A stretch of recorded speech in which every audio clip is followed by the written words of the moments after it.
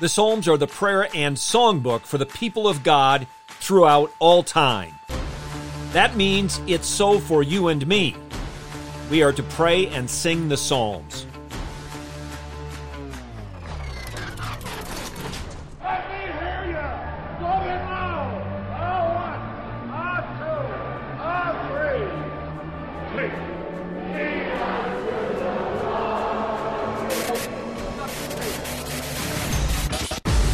Welcome to In the Bullpen, Up and Ready, a ministry of developing contenders.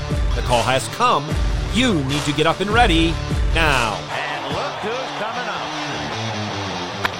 High fly ball into right field. She is gone. We read in the book of Romans that we don't know how to pray as we ought to, but the Spirit Himself intercedes for us with groanings too deep for words, and the Holy Spirit intercedes for the saints according to the will of God. And that is a glorious promise. However, it doesn't in any way lessen our need to pray. We can pray according to the will of God with confidence by praying according to His Word. Hear now from His Word in Psalm chapter 70. O God, hasten to deliver me. O Lord, hasten to my help. Let those be ashamed and humiliated who seek my life. Let those be turned back and dishonored who delight in my hurt.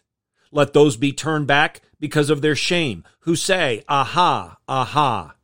Let all who seek you rejoice and be glad in you. And let those who love your salvation say continually, Let God be magnified. But I am afflicted and needy. Hasten to me, O God. You are my help and my deliverer. O Lord, do not delay.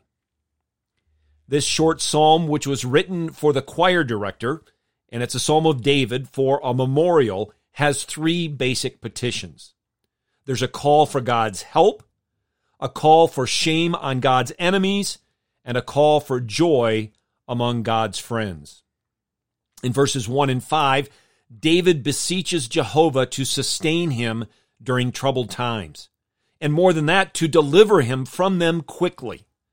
David recognized both his need and that the Lord alone was his help and deliverer. In verses 2 and 3, there's a prayer for the shame, humiliation, and demise of those who are delighting in David's trials and seeking his destruction. And then in verse 4, we have a call to all who know Father, Son, and Holy Spirit, to all who have experienced God's grace and mercy, a call for them to be filled with joy as they exalt the name of the Lord. It's an exhortation for the continual praise and adoration among the people of God. Do we pray like this? We undoubtedly live in troubled times, and it's possible you are experiencing various trials as you faithfully follow King Jesus. Look to our Lord alone to provide deliverance, and don't be afraid to ask Him to do so with haste.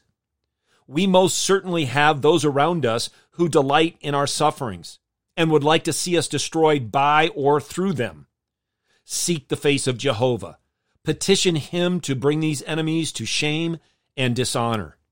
Pray that our Heavenly Father would break them, either through conversion or judgment. And like David, through it all, may we engage in and encourage all who love Christ Jesus to join us as we continually worship our triune God, doing so with rejoicing and thanksgiving as we magnify the Lord.